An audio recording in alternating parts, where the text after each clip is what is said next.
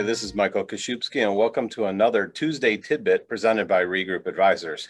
Today, we're going to talk about how to double check your tools when you're actually running a meeting. And this happened to me a few years ago, but quite an interesting story. I was working on an engagement with a client board of directors to sit down and do their business strategy. Had a very unique room, boardroom, all four walls for a big whiteboard session. I spent 4 or 5 hours mapping things out, putting ideas up, going around the room, and after lunch, we started to go back through and replan the strategy. Started to look at one section of it, and the CEO says, "Hey, let's take out that process and let's put something else in there instead. We think it'll be a little bit better idea." Now, at the time, this was a client of mine, so I wasn't employed there, and walked up to the whiteboard, took the eraser, ran it down, and realized, didn't erase anything.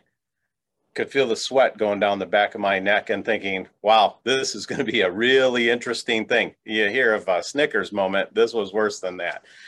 Took the eraser, tried it a second time, at which point in time I heard the CEO go, "Who in the world missed the sign and brought in a Sharpie into this room?"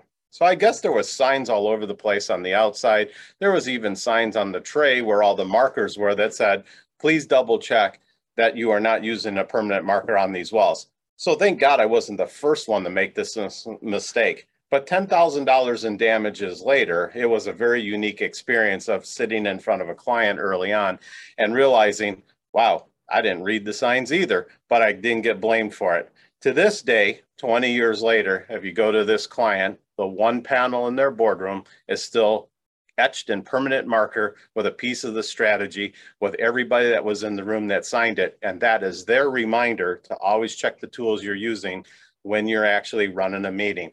This has been another Tuesday Tidbit, and hopefully you don't make the same mistake I did in the past by writing with a permanent marker in a room full of whiteboard. Have a great day. If you've enjoyed this episode of Business Plain and Simple Tuesday Tidbits by Regroup Advisors and don't want to miss future topics, well, like and follow us wherever you get your podcast. Interested in learning how Regroup Advisors can help your company?